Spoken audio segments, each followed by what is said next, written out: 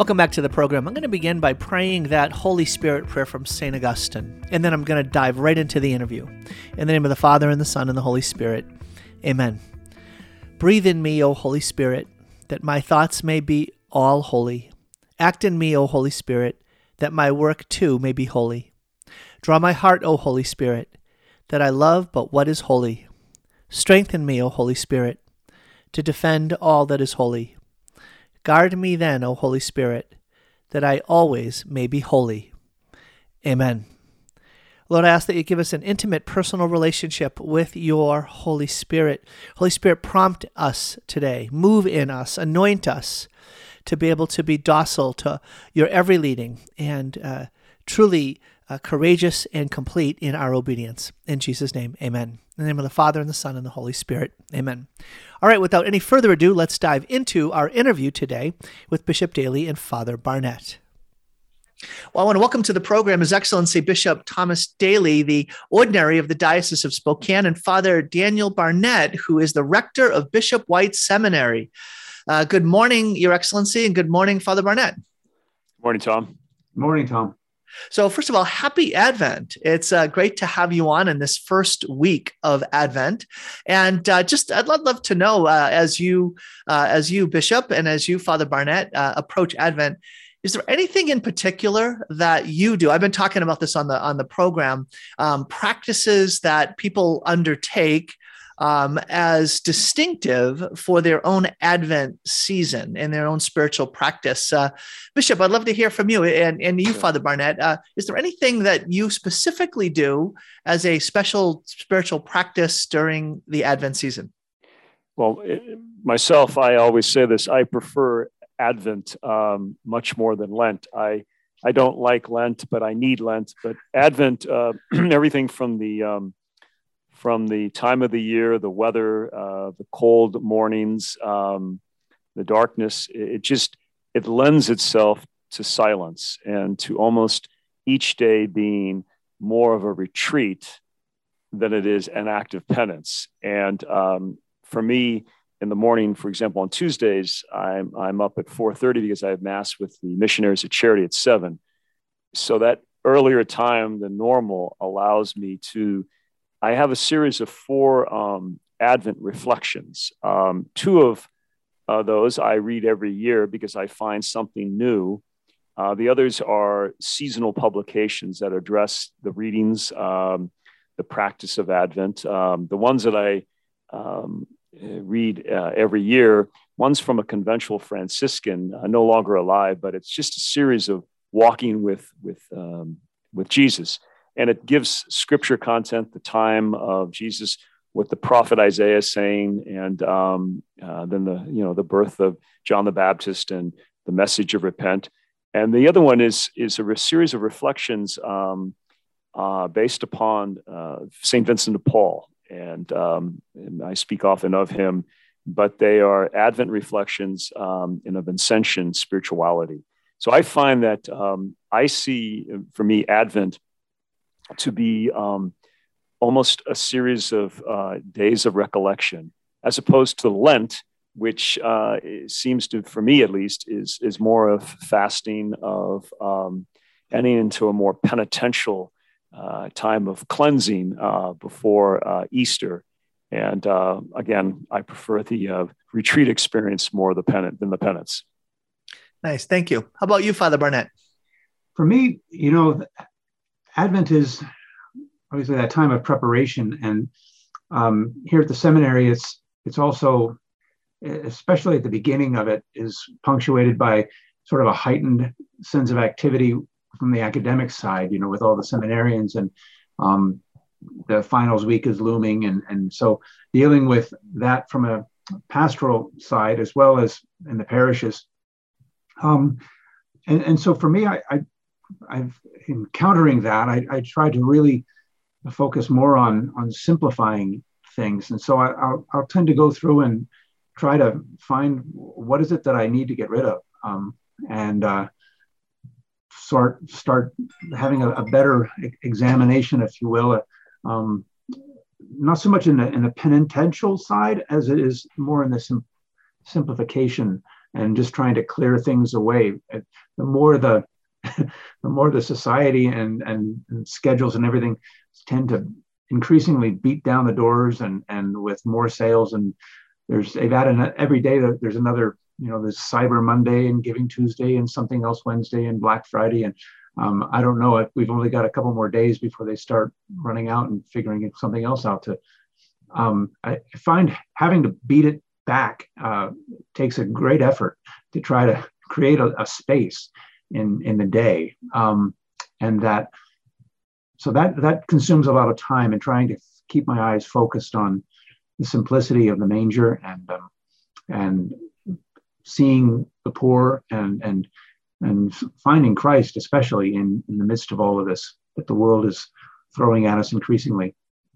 Well, I love that. I think about what both of you have shared, Bishop and Father, are this like special moment of stewardship, right? This special way that a time calls forth a new level of response, a new level of being a steward of the lives that the Lord has given to us. And I'm thrilled to have the two of you on today to talk about a new kind of stewardship that the diocese is undertaking, especially as it relates to the formation of men who are discerning a call to the priesthood.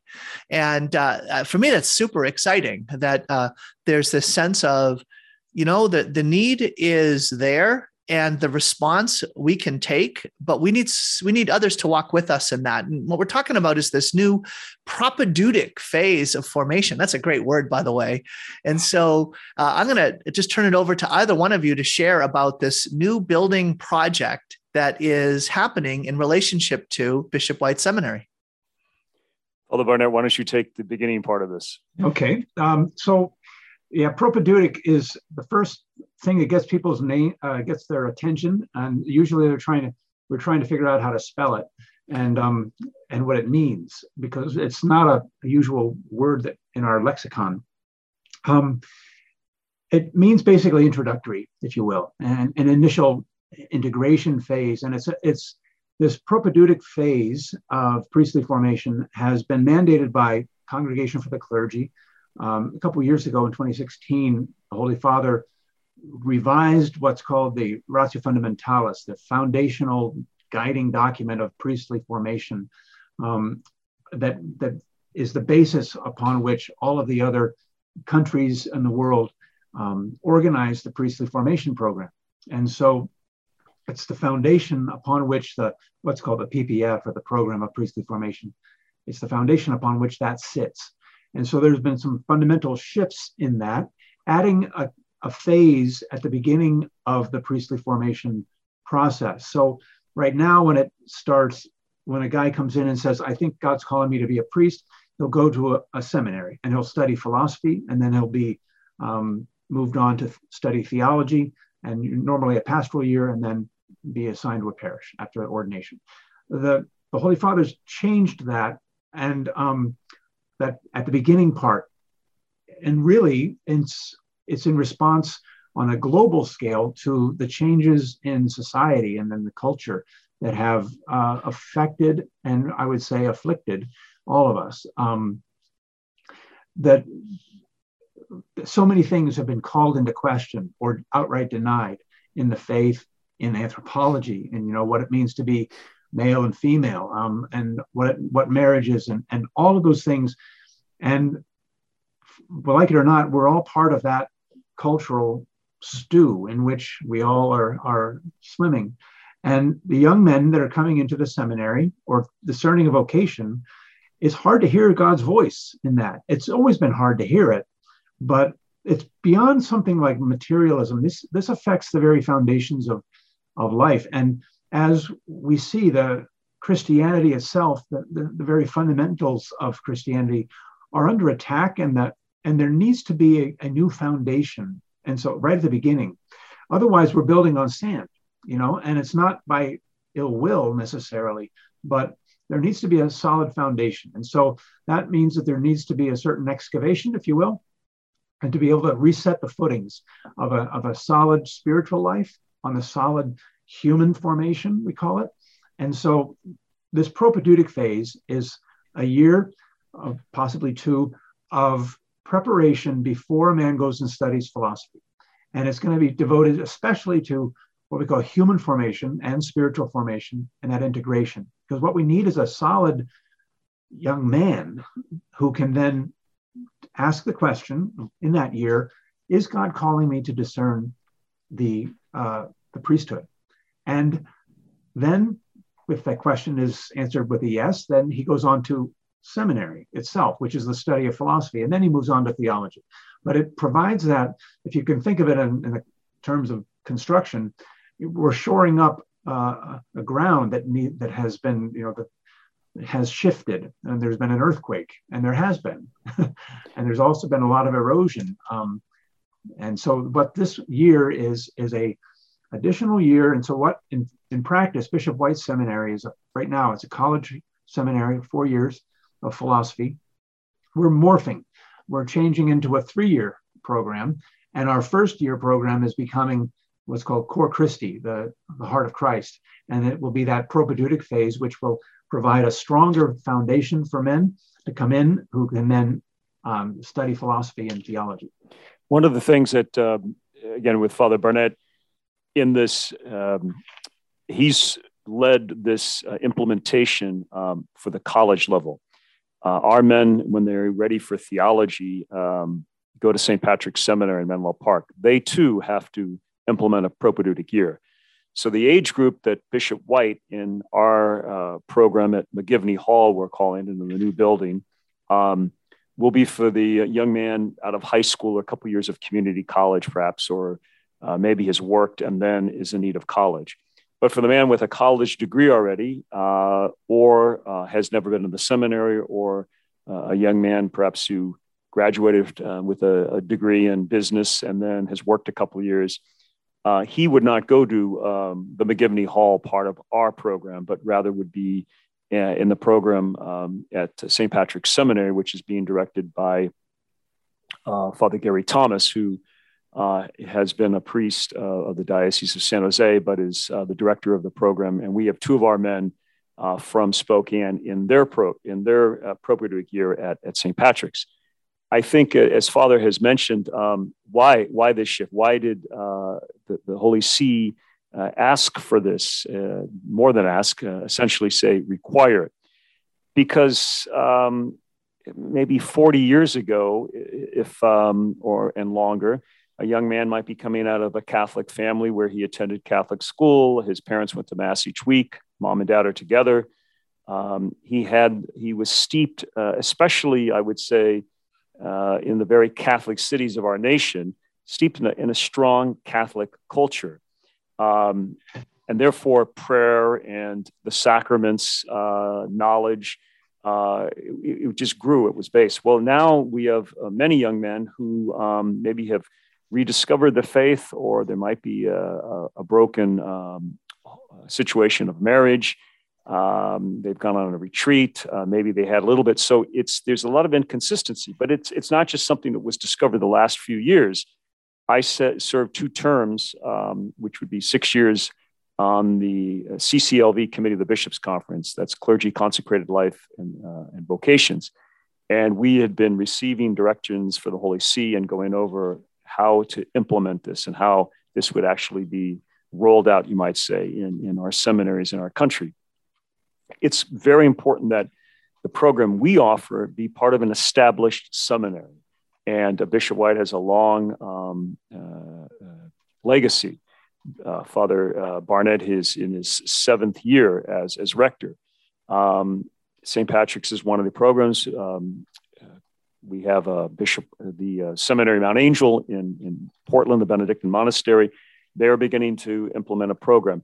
The one thing that in the discussions of the bishops and with Father Barnett and I and other vocation directors, that this program is, it's a treasured opportunity, and it should not be done on the cheap. It should not be done half-hearted. And by that, I mean, I joke about if a diocese wants to save money, they get a double-wide trailer and they get a priest to do part-time work, and then he kind of gets them ready. And then they go into a seminary, and it's almost the equivalent of someone who has had a book given to them on advanced algebra, and they looked at it once a month, and then they sent them in. So we must be very clear. This has to be a quality program with established and proven leadership and mentoring. St. John Vianney Seminary in Denver has had a program for about 20 years, and in many ways it was a propedeutic year. So they have very much a tried and true experience of it. Prior to that, even in the 90s, there was a seminary, Northampton, Pennsylvania. It was Mary Immaculate, I believe it was, a Vincentian seminary that the Archdiocese of Seattle, the Archdiocese of Philadelphia began to start almost a mini novitiate. It had aspects of this propedeutic year. It wasn't being called that, but it was a response. I remember reading about this in the early 90s. It was to address that shift that Father Barnett has mentioned about it. Now this has become, in a sense, programmed. It is a response universal church, and we participate here in the local scene, but drawing upon the long-standing experience of seminary personnel, what has been proven in the past, and what the Holy See is asking us to address the current situation, to help these men respond to this call of priesthood to be shepherds after Christ's own heart.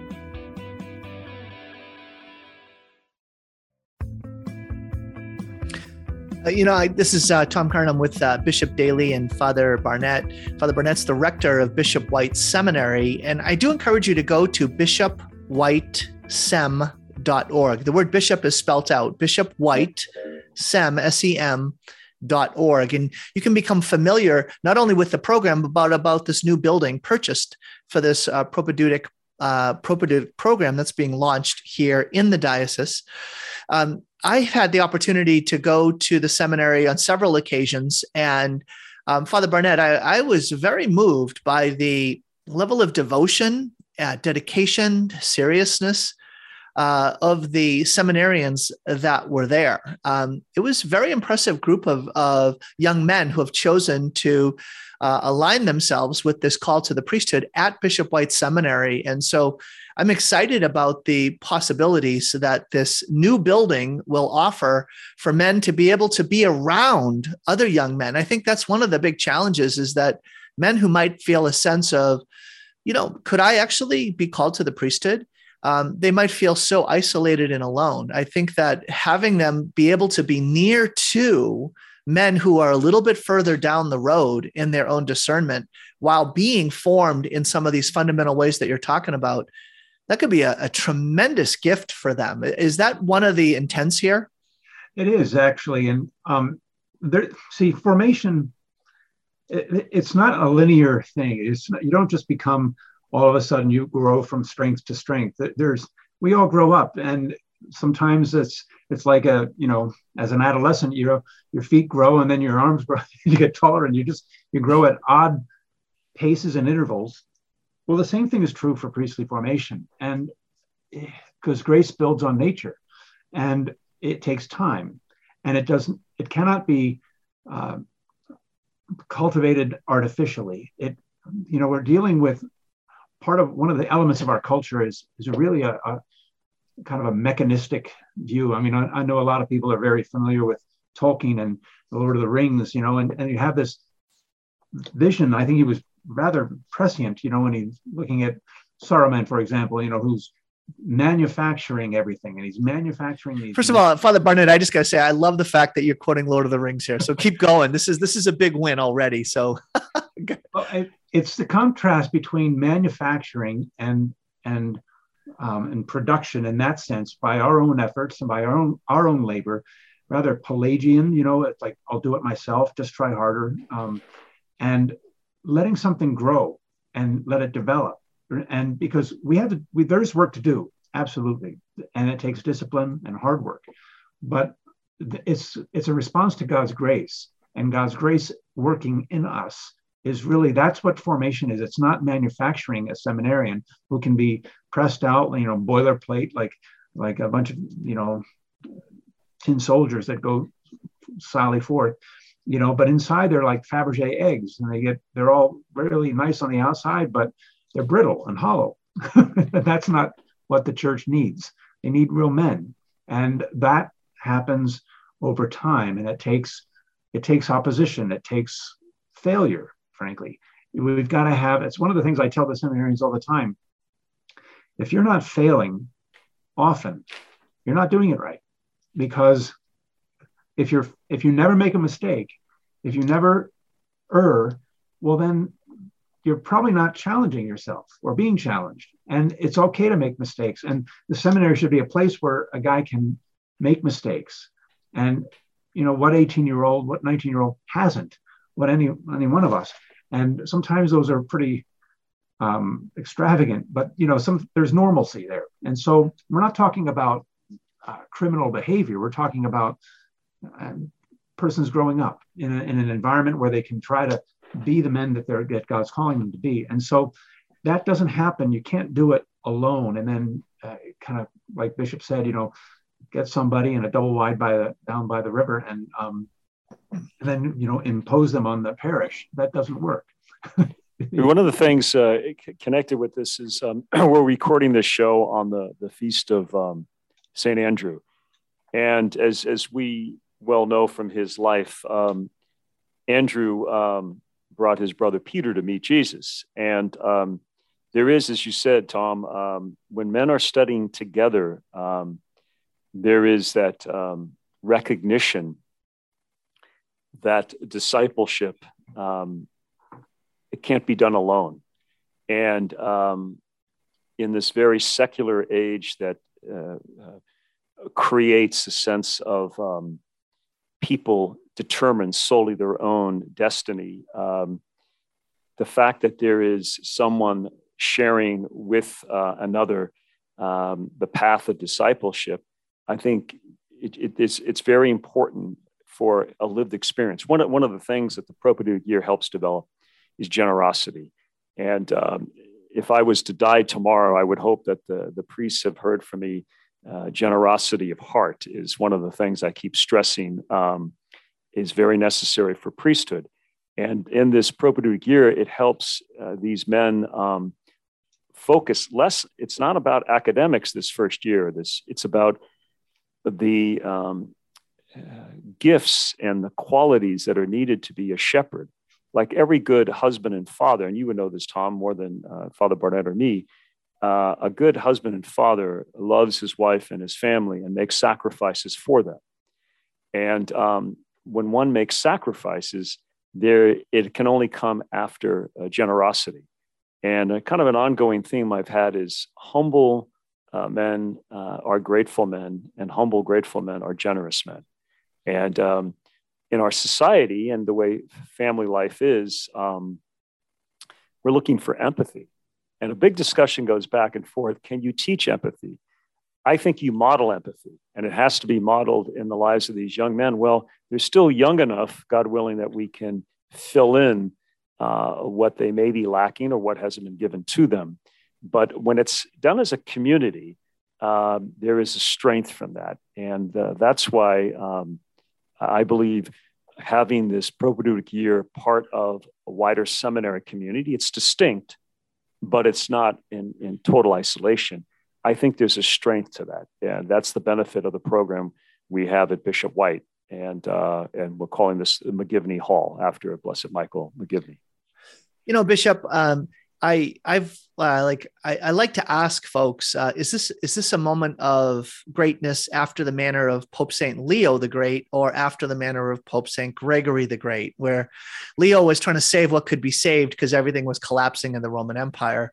Or was it a time of pushing back against the barbarian invasions and going out and evangelizing? And I don't know about you, Father, or you, Bishop, but I want this to be a moment of Pope St. Gregory the Great.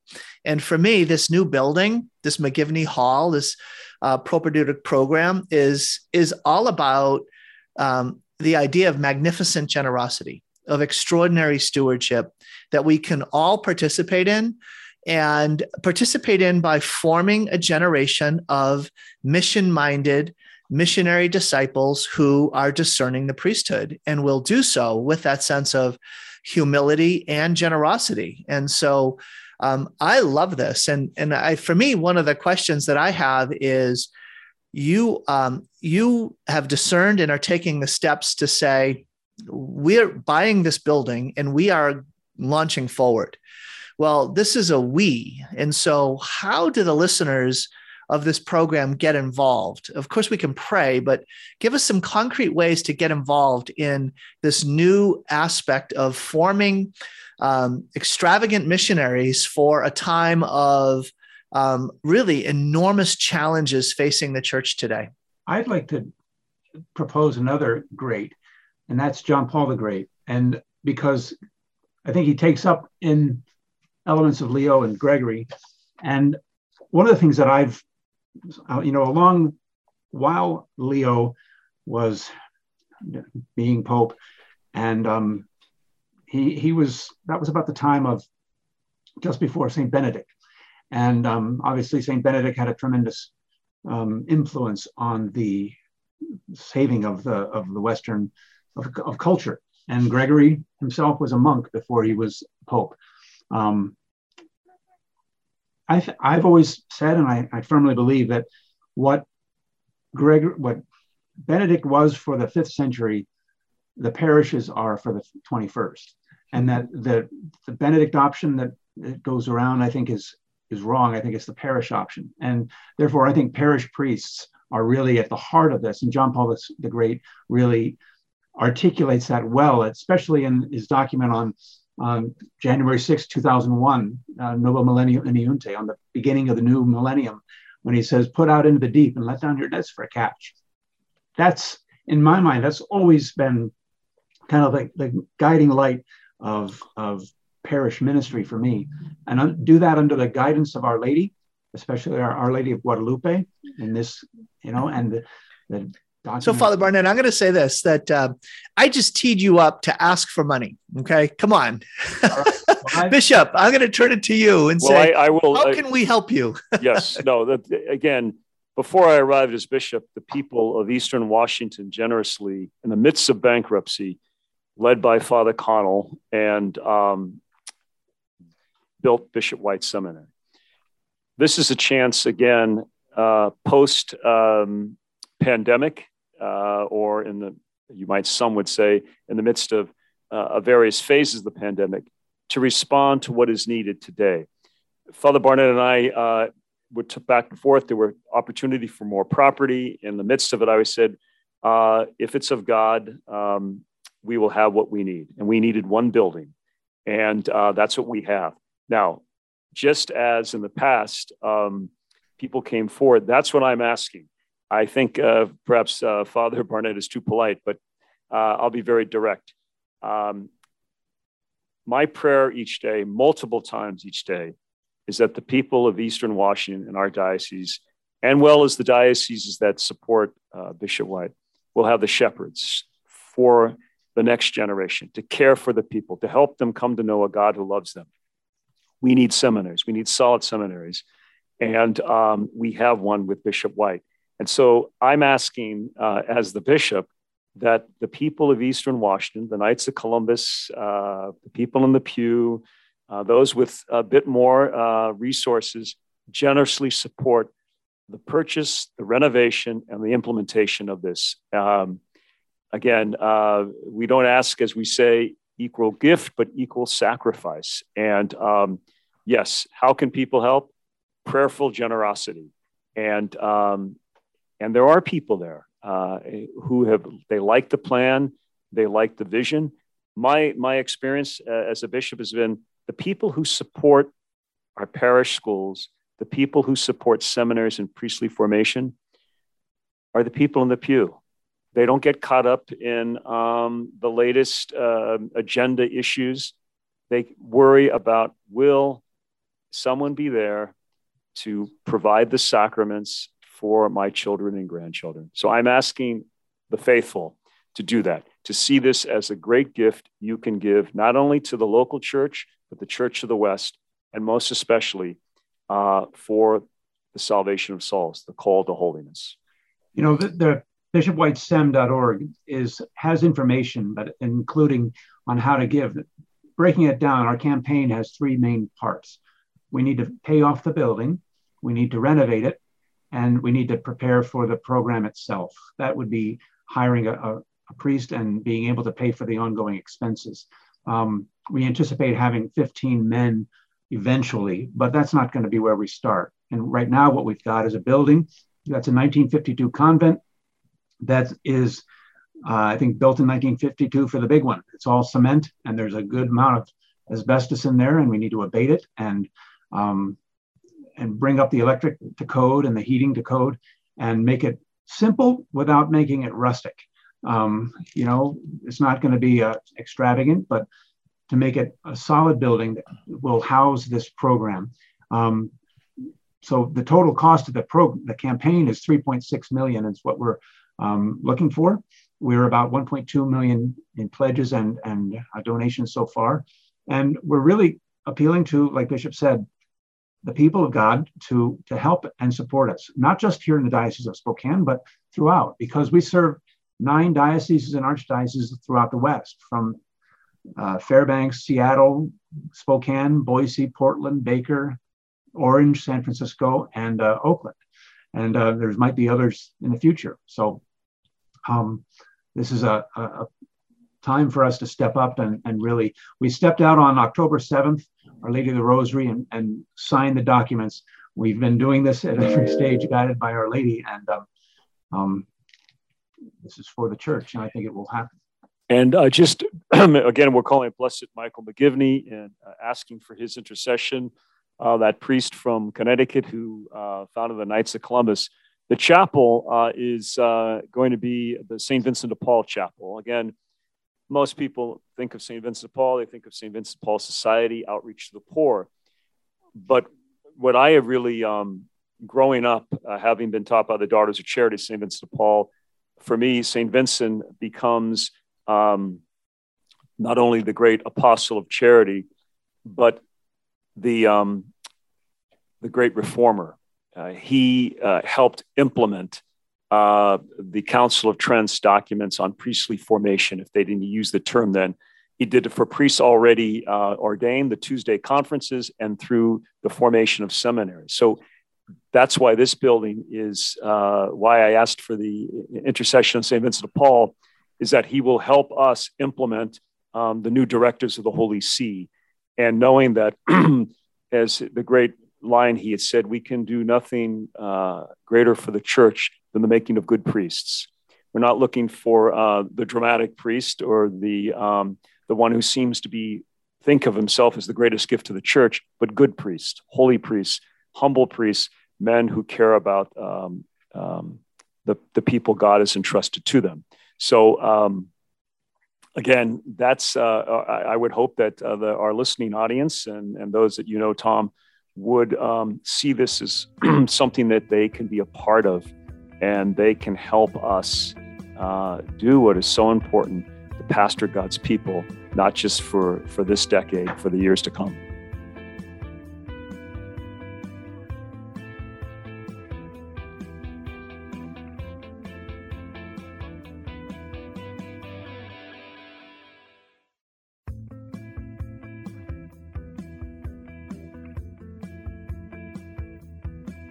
No, Bishop Daly, I have one more question, if that's okay. I want to draw a line between your recent bishops' conference, where you voted on and approved a document, The Mystery of the Eucharist in the Life of the Church. And speaking as a layperson, for me, the gift of the priesthood is that it brings heaven to earth. It brings the life of God to us. It gathers us together around the altar to worship God and to receive the very life of Jesus Christ as Eucharist. And that means priesthood. And the idea that the Diocese of Spokane, that led by you, Bishop Daly, and you, Father Barnett, as the rector of Bishop White Seminary, are investing more fully in the formation of young men to be able to appreciate and respond to the call and the gift of the priesthood that brings the Eucharist to us. I mean, my brothers and sisters, you're listening to this. It's like, can we appreciate the gift of the Eucharist more since COVID has hit us and the limitations that we've had to experience in the past 18, 19 months? the gift that the Eucharist, the sacred liturgy is, and being able to gather together, that means priests. That means priests who are, again, willing to step up, stand up, and be our shepherds. And so, Bishop Daly, as you were together with the bishops, dialoguing and discussing and then approving this mystery of the Eucharist in the life of the church, fostering a greater sense of fervent belief in the Eucharist, and priests who will be the ones who bring the Eucharist to us. How does that connect to this great work that you're doing in launching this propedeutic program at this McGivney building? I think, as you said, that when the bishops discussed the document we voted on the Eucharist, as you would know, and many of our listeners probably knew that in the summer meeting, there was a lot of open and very pointed comments made. I myself spoke. I don't speak frequently at the bishops' meeting, but this time I did, because the Eucharist is the Mass, the source and summit of our faith. And when Jesus said, "Know that I'm with you to the end of the age," of course, we know he gave us the Holy Spirit, but he's present in the Eucharist. And I had a dinner, retired people who support Trinity School, one of our Catholic grammar schools here in Spokane, had dinner with me. And it was post-dinner conversation. And there were three retired nurses there. And one of them said, I believe originally from Ireland, she said, "Bishop, if the pandemic continues, please don't let the government take the Mass away from us again." And I think that statement of faith, combined with reiterating what the Eucharist is, and why we have to make sure that those who hold teachings fundamentally opposed to the church, and that would include elected officials and educational institutions and healthcare and social services, when we profess to be a disciple and a follower of Christ, and we are presenting ourselves for this great gift of himself in the Eucharist, and we need priests for that. Without priests, there won't be a Eucharist. And this is truly a gift from Jesus Christ. And when we don't plan, when we don't respond to what Jesus said, beg the harvest master, and I would put this project in the begging of the master of the harvest, Jesus Christ, then we have failed in what the Lord has asked us to do.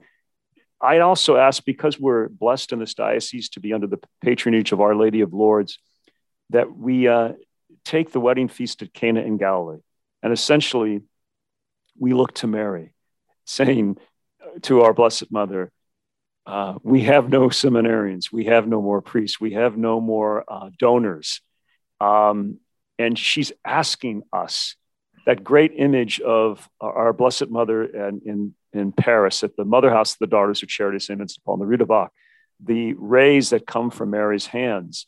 When Catherine asks Mary, what are those? And she said, those are the graces that God gives to those who ask. But the image was that of gray or light, not gold rays. Catherine Labouré asked Mary, what are those? Those are the graces that God wants to give, but people don't ask for them. So I think as the bishop, Father Barnett, as the rector of the seminary, we are entrusted as shepherds to ask for the harvest master, to send more laborers, to ask for Mary's intercession, and to ask the people of God in this part of the country to pray and to be generous so that we can do what the church needs, and that is to form men after Christ's own heart, shepherds, priests. I would add to that, if I could, briefly, something that people might not recognize, and that is here at Bishop White, our faculty members are all priests of the diocese, and they're all volunteer. And these men have, and they've always been volunteer for 60 years. They've been volunteering and forming these men in addition to all their parish duties. They're sacrificing a lot, and they're already doing that and have been silently, quietly, and they don't ask for anything other than just the opportunity. And it's not just for Spokane, it's for the dioceses throughout the West.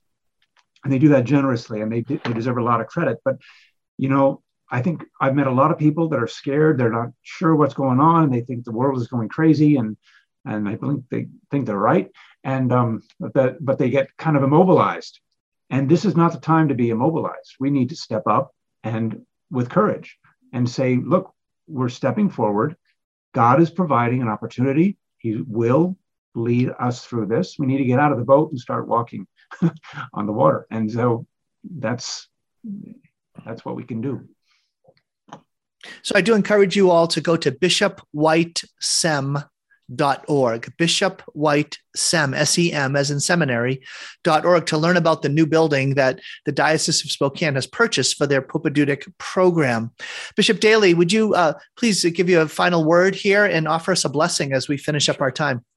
Again, thank you, Tom, for this opportunity to speak to the listening audience about this great need. And again, in the season of Advent, in which we are just in the first week, it is a time of prayerful anticipation. But much like Mary, who, when asked to be the mother of our Lord, frequently we reflect on her treasuring all these things in her heart. So this is a time for prayerful reflection and pondering. And whenever we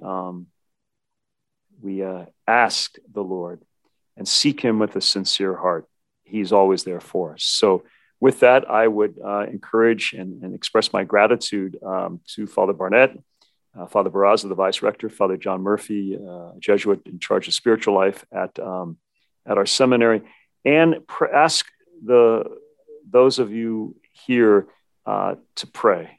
And I would ask, especially during this season, to pray for those young men who are a bit nervous, unsure, feel unworthy, afraid, that they trust as Mary did. It is so important. And as I tell them many times, the Lord will give what it is you lack. I know that from my own life. And so with that, we'll pray. In the name of the Father, and the Son, and the Holy Spirit. Amen. Amen. Loving Father, in this endeavor of proclaiming the good news of your Son, Jesus Christ, we do so always seeking grace and strength. Knowing the martyrs and the saints who have gone before us, we do so asking for that same strength to persevere. We pray for the people of God in the West to be generous in their prayers and in their resources, that we may fulfill this serious obligation to help guide men in the propedeutic year. May they respond generously so that this building may be purchased, remodeled, and the program implemented. And as we do so, we give you thanks for this opportunity to share in the proclamation of the gospel here and in the West. And we make this prayer, as always, through Christ our Lord. Amen.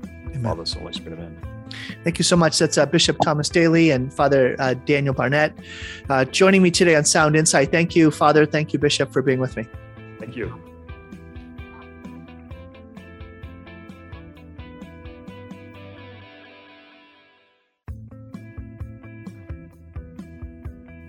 Welcome back to Sound Insight. Wasn't that a great interview?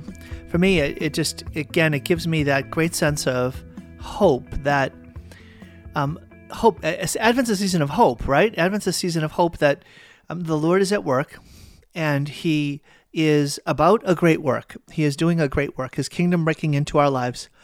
It's a great work, and yet he works in us and through us. Jesus Christ comes alive in us and cleanses and sanctifies and moves through us.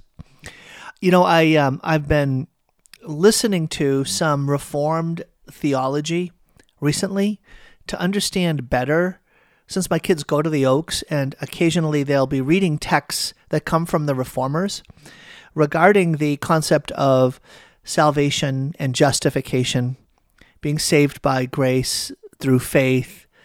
And it is so interesting how fundamentally different a Catholic approach to salvation and sanctification is.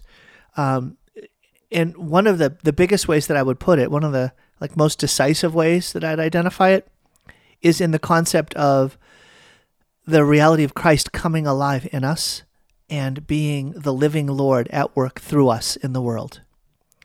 The gift we have of the Eucharist, this great gift of the Eucharist, is Jesus. It's Jesus. It's the living Lord Jesus who comes to be consumed by us because of his consuming love for us. And he transforms us into himself. He doesn't just cover us, impute righteousness to us. No, he makes of us the very righteousness of God. He transforms us so that we are holy, not just look holy or covered by holiness, but we become holy. And we're called to become holy in every aspect of our conduct, as it says in 1 Peter chapter 1. And I just find that so liberating and so powerful, and yet such a challenge. It's like, let's not settle for less in that challenge. Well, when it comes to appreciating the gift of the Eucharist, we have fallen so far short as a generation. We have lost faith in the Eucharist, the casual way that we celebrate Mass, our casual approach to the celebration of the holy sacrifice of the Mass, the sacred liturgy, the way in which we act, our attitude, how we look at the gift of Christ present in the Eucharist, how we ignore and avoid Christ, how we are so unmoved by people coming forward to receive Holy Communion in unworthy ways. Well, that leads me to this act of reparation to the Sacred Heart of Jesus. I was going to pray it yesterday. I said I'd pray it today. And it's fitting because of the comments that Bishop Daly said towards the end of the interview about the need for living a life that's worthy of the gift that we're receiving, and how that's something that we ought to keep in mind about. So as members of the body of Christ, we can make acts of reparation for the way that we as a church have been treating Jesus, treating this great gift of his presence in the Eucharist. So I'm going to read this act of reparation to the Sacred Heart of Jesus. In the name of the Father, and the Son, and the Holy Spirit. Amen. O sweet Jesus, whose overflowing charity for men is requited by so much forgetfulness, negligence, and contempt, behold us prostrate before your altar, eager to repair by a special act of homage the cruel indifference and injuries to which your loving heart is everywhere subject, mindful as well that we ourselves have had a share in such great indignities, which we now deplore from the depths of our hearts. We humbly ask your pardon and declare our readiness to atone by voluntary expiation, not only for our own personal offenses, but also for the sins of those who, straying far from the path of salvation, refuse in their obstinate infidelity to follow you, their shepherd and leader, or, renouncing the vows of their baptism, have cast off the sweet yoke of thy law. We are now resolved to expiate each and every deplorable outrage committed against thee. We are determined to make amends for the manifold offenses against Christian modesty in unbecoming dress and behavior, for all the foul seductions laid to ensnare the feet of the innocent, for the frequent violation of Sundays and holy days, and the shocking blasphemies uttered against thee and thy saints. We wish also to make amends for the insults to which thy vicar on earth and thy priests are subjected, for the profanation by conscious neglect or terrible acts of sacrilege of the very sacrament of your divine love, and lastly for the public crimes of nations who resist the rights and the teaching authority of the Church which you have founded. Would, O divine Jesus, we were able to wash away such abominations with our blood. We now offer in reparation for these violations of thy divine honor and satisfaction, you did once make to your eternal Father on the cross, and which you do continue to renew daily on our altars. We offer it in union with the acts of atonement of your Virgin Mother and all the saints, and of the pious faithful on earth. And we sincerely promise to make recompense as far as we can with the help of your grace for all neglect of your great love and for the sins we and others have committed in the past. Henceforth, from now on, we will live a life of unwavering faith, of purity of conduct, of perfect observance of your precepts, of the gospel, and especially that of charity. We promise to the best of our power to prevent others from offending you and to bring as many as possible to follow you. O loving Jesus, through the intercession of the Blessed Virgin Mary, our model and reparation, deign to receive the voluntary offering we make of this act of expiation, and by the crowning gift of perseverance, keep us faithful unto death in our duty and the allegiance we owe to you, so that we may all one day come to that happy home where you with the Father and the Holy Spirit live and reign, God, world without end. Amen.